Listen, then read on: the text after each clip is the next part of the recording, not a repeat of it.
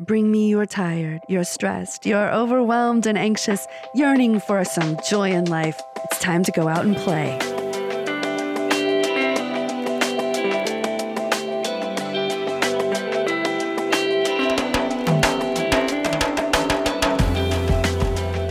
Welcome back to Playgrounding. This is Kara Stewart Fortier. I am your host, and today we are going to hear from two very playful adults, Andrew Walsh and Stacey Newman Weldon.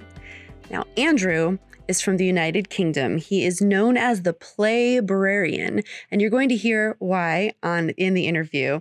But he does a lot of research on play in adulthood. He's actually the managing editor of the Journal for Play in Adulthood, and he wrote an article last year that really caught my eye. It's called Giving Permission for Adults to Play. And we're going to talk about that, obviously. But most importantly, if you are a fan of fairy stories like I am, Andrew has a book coming out in September. It's a compilation.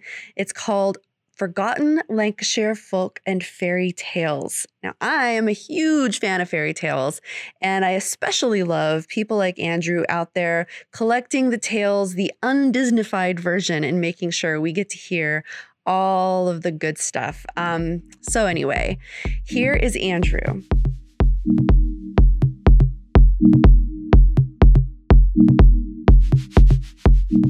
Well, it's so incredible to meet you finally, Andrew. So nice to meet you. Lovely to meet you. Well, I have been curious about your work for a long time. You are known as the Playbrarian, and you sort of. sort of. Well, I've heard of you as the Playbrarian, and you write a lot of books on education and library science, that kind of thing. Why would anyone call you the Playbrarian? Well, that was my daughter. So It was a few years ago now. So she'll have been, to have a thing, about 12 years old, I think. And like they do, they were talking amongst a group of friends at school. What do your parents do? So they got onto Jennifer, and she said, "Well, my dad is a librarian, and he teaches grown-ups how to play." So I thought, that sounds really good. I'll take that. Yeah. So that sounds like a Playbrarian to me. So that's wonderful. Oh my goodness. My husband was the one who came up with the word playgrounding. So I guess we owe our family members for their wordplay. Yeah, and we can blame them if people don't like it as well, can't we? Absolutely. Well, so one of the reasons obviously the reason I had been following you for a while now is because of being the Playbrarian and the papers that you do. And but right now specifically is a special time because you have a book coming out that's not like all the other books that I've seen on the list of books by Andrew Walsh. Can you tell me about this amazing book? I haven't read it yet, so I don't know that it's amazing, but it's an amazing idea. And yeah, tell me about how this came about. Well, the book that I've got coming out very soon September 20th. Which is fairy stories and folk tales from Lancashire. Mm-hmm. And I've done one similar book you have done one as well, before. which was Yorkshire fairy tales and folklore. Oh, okay, got it. And the original Yorkshire one was because I suppose it's all Disney-fied fairy stories you come across, isn't it? Absolutely. And they're all very much and very bland and softened up, because the original fairy stories can be quite dark. Yes, absolutely. So when my children were really little, I wanted to tell them proper fairy stories, and I really struggled to find any. You had to really dig to get, I suppose, local stories that are meaningful to the sense of space where we're at. Yeah. So a year or so ago, I eventually got round to doing a collection of Yorkshire ones. And the one I've got coming out soon is Lancashire fairy stories. So it's two neighbouring but rival the English counties. Yeah. And and the Lancashire one is a plaything, really, because it was, with lockdown, Couldn't go anywhere for 3 months. Wow. Most of my spare time is spent shuttling children backwards and forwards to activities. So if I'm not sitting in a drafty dance studio or parkour studio all day on a Saturday, what should I do? So I pulled together this collection of Lancashire fairy stories because of that. That's great. Yeah, and might as well play about with stuff. Absolutely. And so, what I always think of, when I got older and I started to realize there was so much more to these fairy stories. Where are they just often dusty booked somewhere? And they just got completely retold and forgotten? Or when you say you kind of like brought them back like this, like what was your angle on finding them, putting them together in this book? So I've deliberately tried hard not to retell them, but to keep them as original as I possibly can. But I've had to change the language in quite a few of them because there was a trend at one point when collecting folk tales and fairy stories was the thing for sort of bored middle class gentlemen to do, so 150 years ago, to have them in, I suppose, phonetically written dialect. So they're really hard to read, lots of them. So I updated the language in some of them, but kept them as close as I could to the originals, and basically just dug around in all these sort of 19th century collections of stories that were done at the time, and it was the bored middle-class gentleman thing to do, to go around and collect stories. Absolutely. Oh my goodness. And because of my play personality, that sounds like immense fun to me to dig around in stories and find them. It's just so exciting. And one of the things I kind of wanted to talk to you about as well, actually the original reason I wanted to talk to you, I have been wrestling with this idea of the metalude, the idea of when a child goes out onto the playground and they're just given that click, that instant, the bell goes off in class or whatever it is, it's time to go play. They can instantly run out and play. And I've kind of just been wrestling with this for so long. Like, did adults just lose that completely, or does it still somehow exist? Is there a way to get adults to have that feeling of, okay, it's time to play? And it just so happens that you wrote a paper on that very thing. And I'm just so fascinated by not only your, like the ideas in your work, but also what led you to do this? Before we even talk about that really quick, what kind of led you to studying this in such detail? Well, I was trying to bring more and more playful practices to my work. So trying to use play myself and going to things like the Counterplay conference in Denmark and sort of playful learning conference in the UK, and talking with lots of playful people. We'd often mention this idea of giving people permission to play. That is, it's play work. They talk about metalude, don't they? Yeah, but I don't think we talk about it with grown-ups as much. I just love that word. Yeah, it's such a pretty word. It is. So we'd mention it, but when you look at the literature on adult play, nobody talks about it at all. No. So, I was sitting there, well, I want to use play more. I'm trying to do it. I've got approaches I take, and it looks like other people have approaches to getting that activity to start happening, but nobody seems to write it down at all. So I interviewed a bunch of play specialists, well, adult play specialists in particular, because I thought, I'm really interested in this. I don't really care if nobody else is interested in reading it afterwards, because I'm interested in it. Exactly. Yes. So for personal satisfaction, it was fab just speaking to a bunch of experts to say, well, what do you think of when you think about play, and how do you enable it in others? Yeah. And it was a whole weird, wonderful range of different people. So I got quite a nice mix of things in there. Yeah, it's fascinating. There's so much.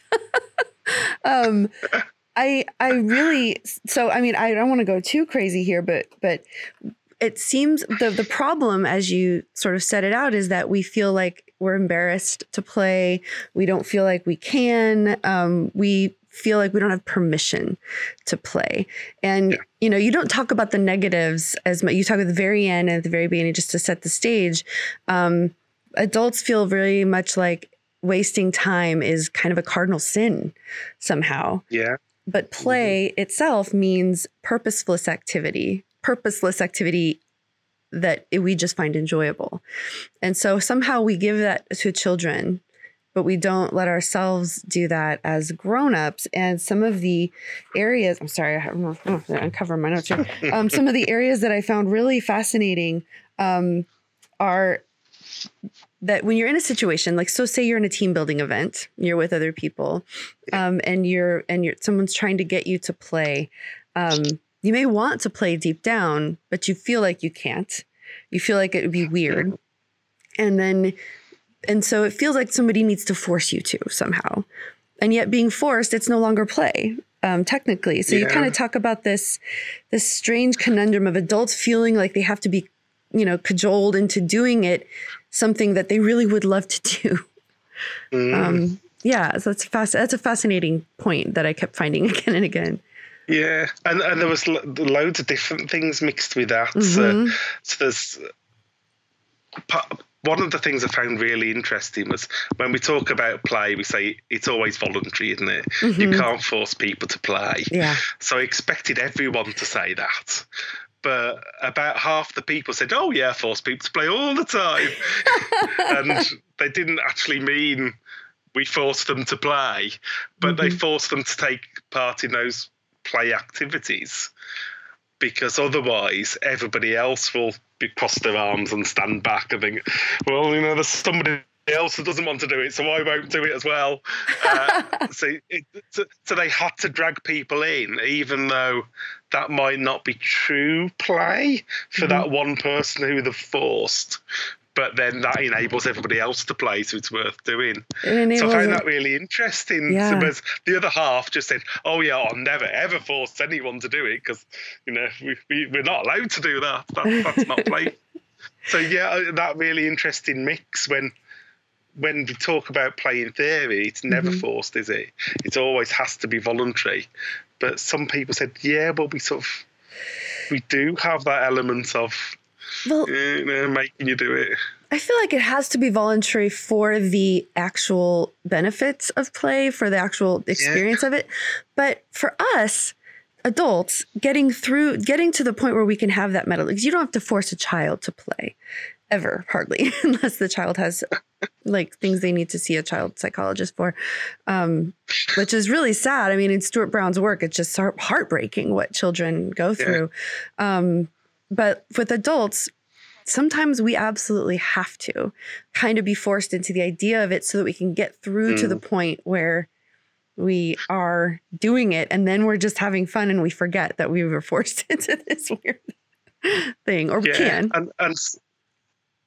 And sometimes I think it's because there is that embarrassment factor. So if you can make it more embarrassing if you don't join in, then it would be to join in. Yeah, then it overcomes those barriers, doesn't it? Yeah, and I like the idea too of that's just peer pressure. Yeah, being what? Sorry, time. Part of that's just peer pressure, isn't it? So if you see everybody else doing it, then you think, well, I better have a go myself. Right, exactly. I feel bad. I'm so excited to talk to you about this, and I'm just chomping at the bit. And then we're like on the other sides of the globe, so I have to remember that it takes a little moment. But yeah, it really, and I like the idea of someone saying, well, you can hold the timer, or doing something for someone that they, giving them that option to not do the full play, but maybe doing something and then finding themselves intrigued and wanting to join in. Because it's not fun to have spectators, right? It's because of one of the main things people are afraid of is being embarrassed. Having someone judging them, having that person who's standing off to the side, just watching them play. Nobody wants to be watched. So it's a very strange conundrum that a play facilitator has for adults, is getting them to do it, giving them the freedom not to do it, and yet at the same time, part of that facilitation means giving people the freedom of knowing they're not being watched and judged. It's a strange struggle. So there was some lovely tips that people came up with. So some of them were quite drastic. So I spoke to some artists and sort of drama type people where they'd set up interactive installations. So they talk about making sure it was set up in a closed box. Yes. So there was no observers. Yeah. So nobody, or not nobody could see you. You felt like nobody could see you. Yes. It was the feeling like you were private. It was important. But for the rest of us, it was, if you're teaching in a classroom somewhere, close the blinds so people aren't walking past along the corridor going, what are they doing? So there's lovely bits and pieces like that, and lovely bits and pieces around drawing people in from the edges. Like, as you say, you can hold the timer or you can keep score. So people feel like they're doing something, but they don't have to be fully embedded in the play. Yeah. And lots of them that use those sort of tips said people get drawn in more and more. So the people that were originally really reluctant to play, they just got slowly eased into it. Nice. So by the end, they would take part a lot more fully than because you'd sort of lowered the barriers and made it a lot easier for them to just slowly glide into it. Yeah. It's strange because I think even not calling it play, you mentioned that in the paper as well. And I've heard some other people, I think that's actually a problem that I struggle with as I move forward with wanting to talk about this subject, is that the word play completely turns people off from the outset. And I think it was the gentleman from Counterplay, Daryl Edwards, at the Jocosamente Festival, he was saying, you have to be subversive sometimes. Call it something else. Do something that draws out their play personality. They don't need to know what that is right off the bat. So yeah, you talked about that as well, of just sort of maybe calling it something different. But play really is... Yeah. I kind of had to double down and say, you know what, though? I think for the purposes of what I want to do, I want to be one of the people who's chipping away at that negative reaction to the word for adults. And I took a break from playgrounding for a couple of years. And when I left, it was way harder than it is now. And I think it's bloomed more. Maybe it's because I started just at the start of lockdown, but I feel like the United Kingdom, Europe, places like that. I've recently hooked up with the Global Play Brigade, also all over the world. It feels like there's something that Europeans seem to be more accepting of the idea. Just to have a company called Antidote London, that's all they do is put on play events for adults. Like, I can't even imagine that happening in the United States. I just can't. If you just called it that, you know? Do you think there's anything different? Like, what do you think it is about? I mean, I don't know that you know. Do you have any thoughts on that? I think a lot of Western civilization is very similar. Yeah. You know, and a lot of it comes from, we used to call it a Protestant work ethic. Didn't we? That idea that you can't waste time, and and everyone has to be driven, and America's particularly bad for that because everything's put on the individual, isn't it? You know, it's up to you to be the next president, or you know, you can do something if only you try hard enough. And I suppose there's less of that in Europe. You know, there's more of a sense of it's community's fault, it's society's fault. So what you're equipped to do. So it's more of a collective responsibility, and that lets in a little bit more permission to play. I think. Yeah. But it's really hard to say, isn't it? Yeah. Well, it's still worth it. And there are some very bizarre. There's some very bizarre cultures in Europe that are much more open as well. So it does vary as well. It's funny because it's true. The communal aspect. I am a very introverted person, and my play, even as an only child, was always fairy tales. And I played by myself in the backyard and had a great time. But as an adult, I'm finding play is so much more important as a communal activity.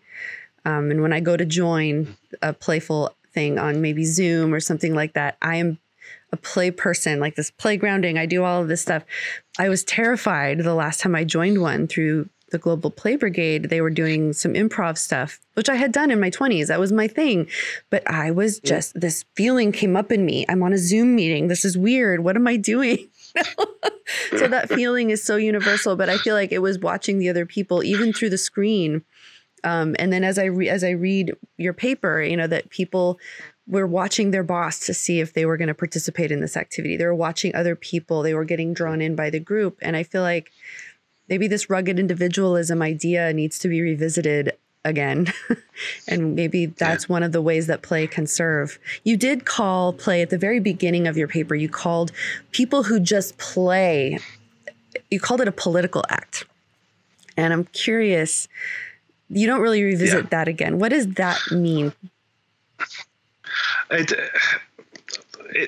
that idea that if people see you playing, it's a declaration of what you want the world to be like and what you are like as an individual. So it's a certain declaration. And that's what I mean by a political act. It shows where you stand in the world. The fact that you're willing to play, you're willing to show yourself in that light, you're really willing to interact in that quite open, collective, often caring way, isn't it? Play. So it's so I suppose that's what I mean by political act, that declaration. If you see someone playing on the street, obviously playing, you have an instant opinion of them, whether it's good or bad, but you think, well, I know what that person's like. Whereas if you keep your head down and quiet, because I'm very introverted as well, and you don't want to be seen. Nope. So that's hiding your colours away, isn't it? That's I suppose the opposite of a political act. It's trying to stop people knowing who you genuinely are. Yeah. Play gets rid of all of that. It opens you up. It's a declaration of purpose. Oof. It's beautiful. And I guess it's just another example of how communal all of this really is. That all of these choices we've made together as a society, we didn't make them on our own to become this dowdy, we're just going to get work done and we're just going to, nothing that doesn't have an outcome. And we have to have ROI on every single activity that we have in our lives. We're consenting to that somehow. But I feel like there are enough people out there right now who are trying to make things different in huge, ways that have to do with race and justice.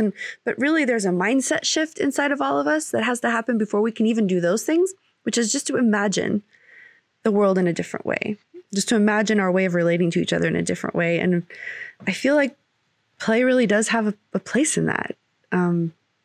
It doesn't just affect the individual. That's how I've been focusing on it, as something that affects the individual and helps with mental health, that kind of thing. But man, am I getting a mouthful of water, of a fire hose of amazing information just teaching me right now of how communal play is and how powerful it is, not just for people, individuals, but for entire societies. Yeah. Sorry, I'm like, I'm supposed to be interviewing you, and here I am, blah, blah, blah. That's fun. And most of my play is individual. Because I am introverted. I play a lot within my own head.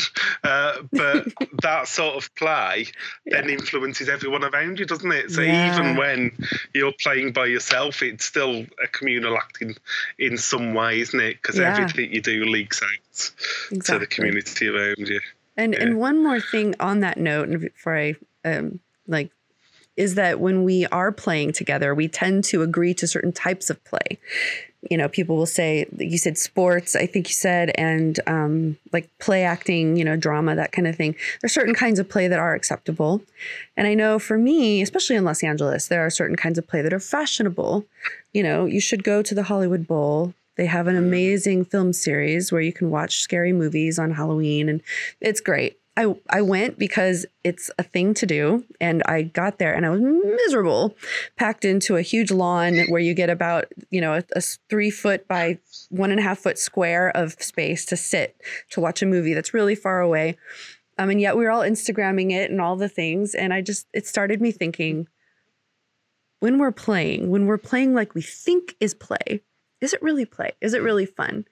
And that might be a tough question for people to ask themselves.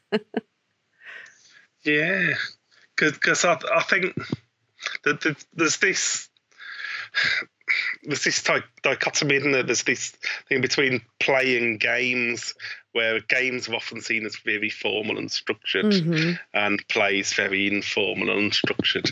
And I think there's a tendency, again, in Western civilization to go down the really formal, structured games type route. And I wonder if that's just because that's how people make money out of us playing. So that's what becomes acceptable. That's a great point. So we can make money out, you're going to the Hollywood Bowl. So that's the acceptable play. It's true. You can't, Oh, wait, not the Hollywood Bowl. I meant Hollywood Forever Cemetery. Sorry, that's what I meant to say. But yeah. But, wow, I didn't think about the people making money out of it. Whereas you can't make money out of someone going on Flight to Fantasy in their own head. You know, it's Wow, what a fascinating this is so great. You've also started something called the Journal of Play for Adults, just playing adulthood. Yeah, playing adulthood. And so there obviously are more of you out there doing actual research. And I've only dipped in. It's one of those things I meant to dig into years ago, and then I hadn't done it yet. And so recently I started discovering it. So what are some of the other articles on there from? I mean, we've got a couple of special editions coming up, and there's a few people got a whole wide-ranging set of articles coming up soon. So people from all over the world putting it in for it about playing universities. And it's not the kind of journal that you have to pay a fortune to get the articles either. You can go in and download them now. Yeah, completely open access. So I don't agree. That makes me so happy. You have no idea. I'm a librarian by trade, and so we hate this idea of journals costing a fortune and knowledge being locked away. It all wants to be open. So so it's all open by default. So there's a massive range of stuff coming up for it. Great. But I'll just go off on a bit of an aside, because you're on about claiming back the word play. I wanted to call it the Journal of Adult Play. Yeah. Because I think we need to claim back that word, Absolutely. those words, adult play. And the others refuse to let me because it has rude connotations. When you get adult play, I had the same thing when I started playgrounding. I never used the phrase adult play because like if you want to get pigeonholed real fast, that's a great way to do it. And I'm like, not that there's anything wrong with that. I mean, I actually want to do an episode on that at one point, but still, it's like, no. But I wanted to call it that because of those connotations. Because why should we think, that's rude? I know. Because I think it's part, again, that we're not allowed to play as adults. No. So but it must be something naughty, even when it's not naughty. Absolutely. If adults are playing. You know what it is? That is how we see it, though. It's deviant somehow. It's weird. Stay away from that person who's over there playing, but what are they doing? Wow. So I think we should really try and claim back that phrase, adult play. So it's not, adult play is not just the rude sort.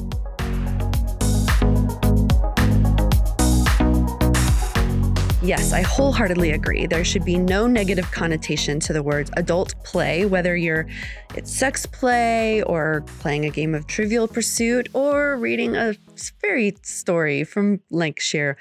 Anyway, before we hear from Stacey Newman Weldon, I wanted to share a fairy story that's been happening outside of my very home the past couple of weeks. Every so often, I go out with my coffee in the mornings and I go out to read, and I will find outside a small package of Utz potato chips sitting on my little bench out there. And then I'll reach down to pick them up, kind of perplexed, and then I'll see another Utz potato chips bag sitting in the pot where my cactus is.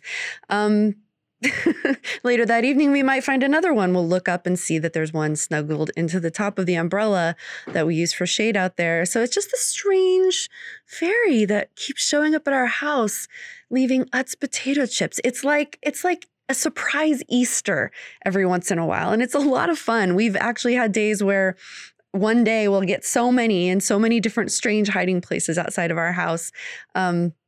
We'll be discovering them for days to come, especially if I go out to water my plants. I'm telling you about this because, well, first of all, Utz potato chips are very special to my husband. And one of our neighbors who just happens to be from the same part of the country as he is, DC, Virginia area, they always bring each other Utz potato chips when they go on trips. So this is a very special, strange thing that my husband's friend has been doing for us that makes us feel loved. It makes us feel a little fun on an ordinarily not necessarily super fun day. And it's sweet and it's special and it's something that I think that it's a great example of ways we can be encouraging and loving to each other.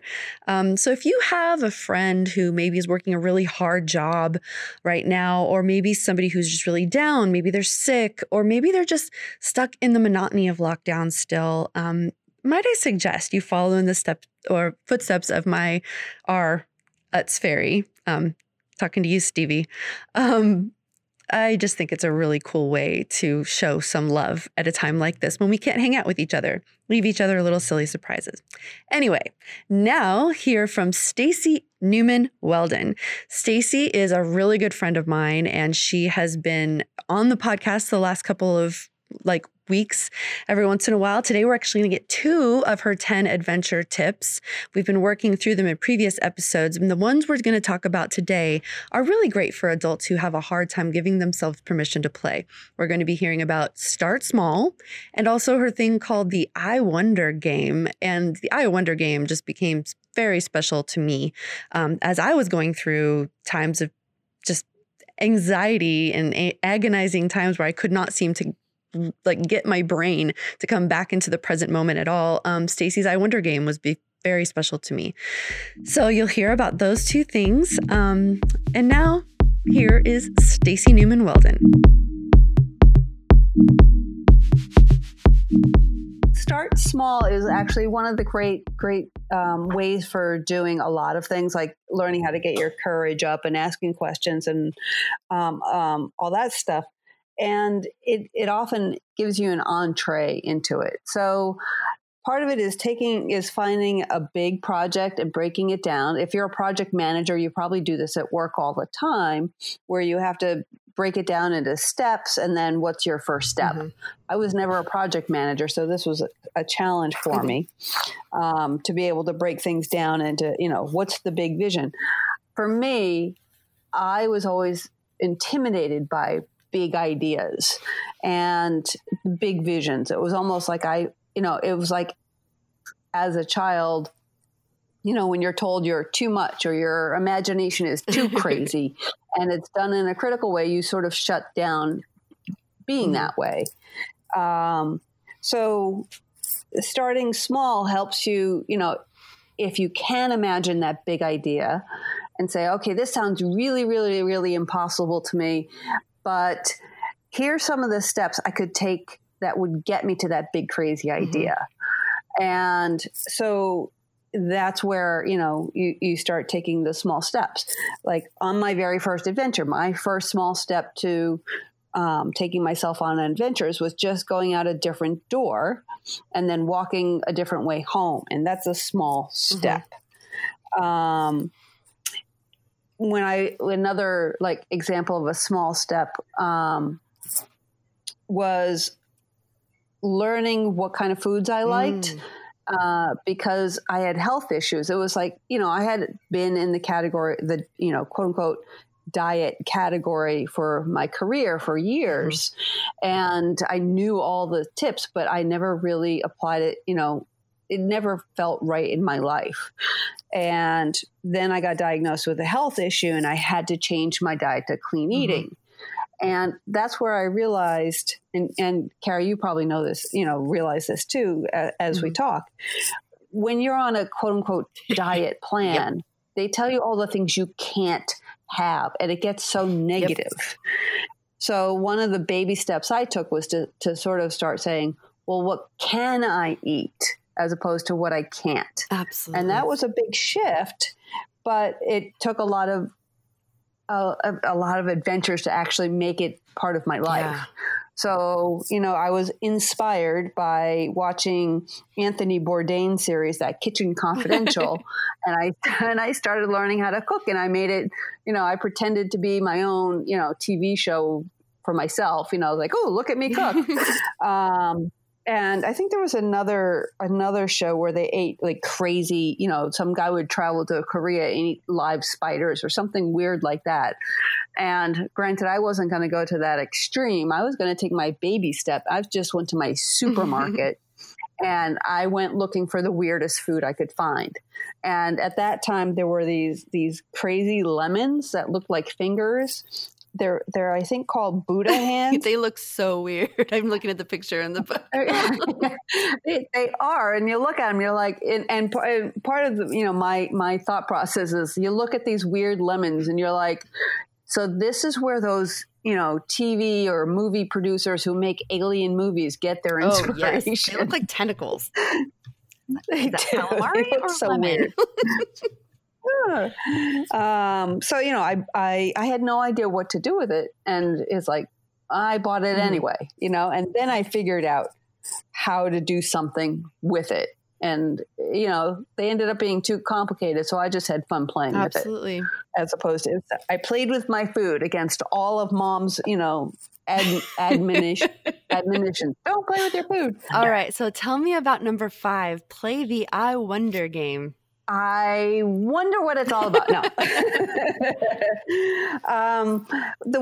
One of the things that's great about the I Wonder game is that it really allows you to access your imagination and something even deeper, which is your intuition. And intuition is something that it's sort of that, to me, it's a sixth sense. And we are so, some people call it a gut instinct or, I just know in my bones. But often we are taught not really to trust that inner voice, but to trust outside experts. So using the I Wonder game helps you get back reconnected to trusting yourself in a lot of ways. And actually, that's one of the questions I have in there is like, on a scale of 1 to 10, how much do you trust others and how much do you trust yourself? Because really, the I Wonder game, it's very joyful, but it also helps tap into trusting yourself. One of the hardest things to tap into if you're not used to doing that. Yes. I had to learn it a lot of different ways. And one of the things, one of the programs that I went through was a woman who taught this. Her name was Sonia Choquette, and she's an intuitive, a psychic in a sense. And she teaches people how to get in touch with their intuition. And she taught this game called the I Wonder game. And one of the exercises is to like practice guessing like the color of somebody's hair or when a light is going to change or the color of the car.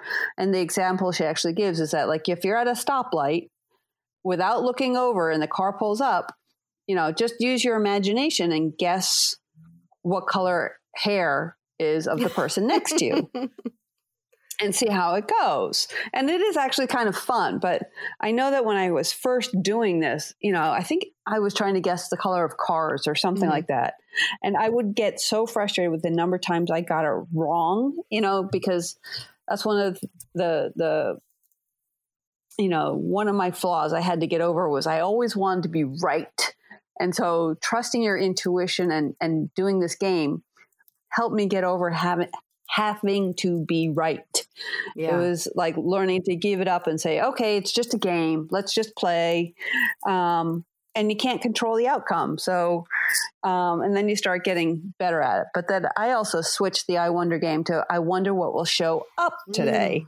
And that's also helping me to not force what's going to happen. It's like being open to, like I always, for when I started Adventure Wednesdays, I was always planning them. Like, okay, today I'm going to go like to the new restaurant, or I'm going to go check out this art exhibit, or I'm going to do this. And a lot of times it was great because it was different for me. And so one Wednesday I didn't have anything planned, and I had this, this I wonder sign that I had made for myself. And I said, I wonder what surprise is going to show up for me today. And I just sort of let go of the thought that I had to do something. Yeah. And by lunchtime, a friend of mine called up, said she had just won tickets to a concert and was I available to go? And because I had not made any plans, of course I was. And we had the best time. Aww. And so that's when I learned that, playing the I Wonder game really works. Yeah. I may not be good at guessing people's hair color, but I've gotten really good at letting go of what will show up and with almost like putting out to the universe, I want something fun to show up. And a lot of times that's what, something interesting has. And honestly, for me, like the whole process of I would go around in circles in my mind, anxiously, like analyzing a problem or nothing good can ever come of how much I thought about any of these things. It was ridiculous. But when you introduced me to the I Wonder game, as soon as I would catch myself going down one of those, never-ending wells of rethinking about this thing again and again, I would just look up from wherever I was and just be like, I'm going to ask a question about whatever I see, and if I'm in LA, I wonder about it. I'm going to think about that thing. Like I saw a billboard and I just thought it was like the weirdest, funniest thing I'd ever seen that I would never watch on TV. But I also just got a great laugh and just imagined somebody greenlit that and just started having fun. Like it just throws my brain into another direction, in a moment like that. Or it could end up with me seeing something like, oh my goodness, I didn't realize that was happening this weekend. I can go do that thing. Or, it's just... The sky's the limit. Yes. Yeah. And it's wonderful. And then of course that's when you bring in wonder, you're bringing back in the joy. And that's the best word for it. You bring back like a childhood joy, that wonder just as everything can be magical. And when you look at life like that, then things that do tend to be joyous and magical. You just made me think of the Not a Surf song where it's, if I was just this isn't the lyrics I don't remember, but if I was just an alien that just landed on this planet and was looking around, that's kind of what I think about when I think of the I Wonder game. I'm just going to be like, what's that? Ooh, that's neat. That's a good way to look at it. It's better than using the words awareness and mindfulness. I mean, they're great words, but sometimes I'm like, oh, they're so heavy. But yeah, the I Wonder game is a lot. But being an alien, I want to be an alien with the big eyes. Thank you so much for listening. You can hear all about Stacy's adventures, her 10 adventure tips. You can download the book. We'll have the link on the Playgrounding podcast.com/52 in today's show notes. Adventure Wednesdays is just an amazing website filled with great adventures, and Stacy is an amazing human for sharing them. So this week, make sure you sign up for the Playgrounding newsletter. I know I haven't been sending it out, but it will be finding its way to your inbox this Sunday morning and every Sunday morning thereafter. We'll have links to the latest podcast, as well as latest articles on playgrounding, as well as articles from other sources that I think you would really love. So the reason I'm actually doing this is because Playgrounding is going to become more than just a place for podcasts and blog posts and things like that. There's going to be more. And I'm not going to say more than that right now because it's all very exciting and scary and in the works. So be sure to sign up at playgrounding.com. And yeah, I'll tell you more as I know more. See you next week.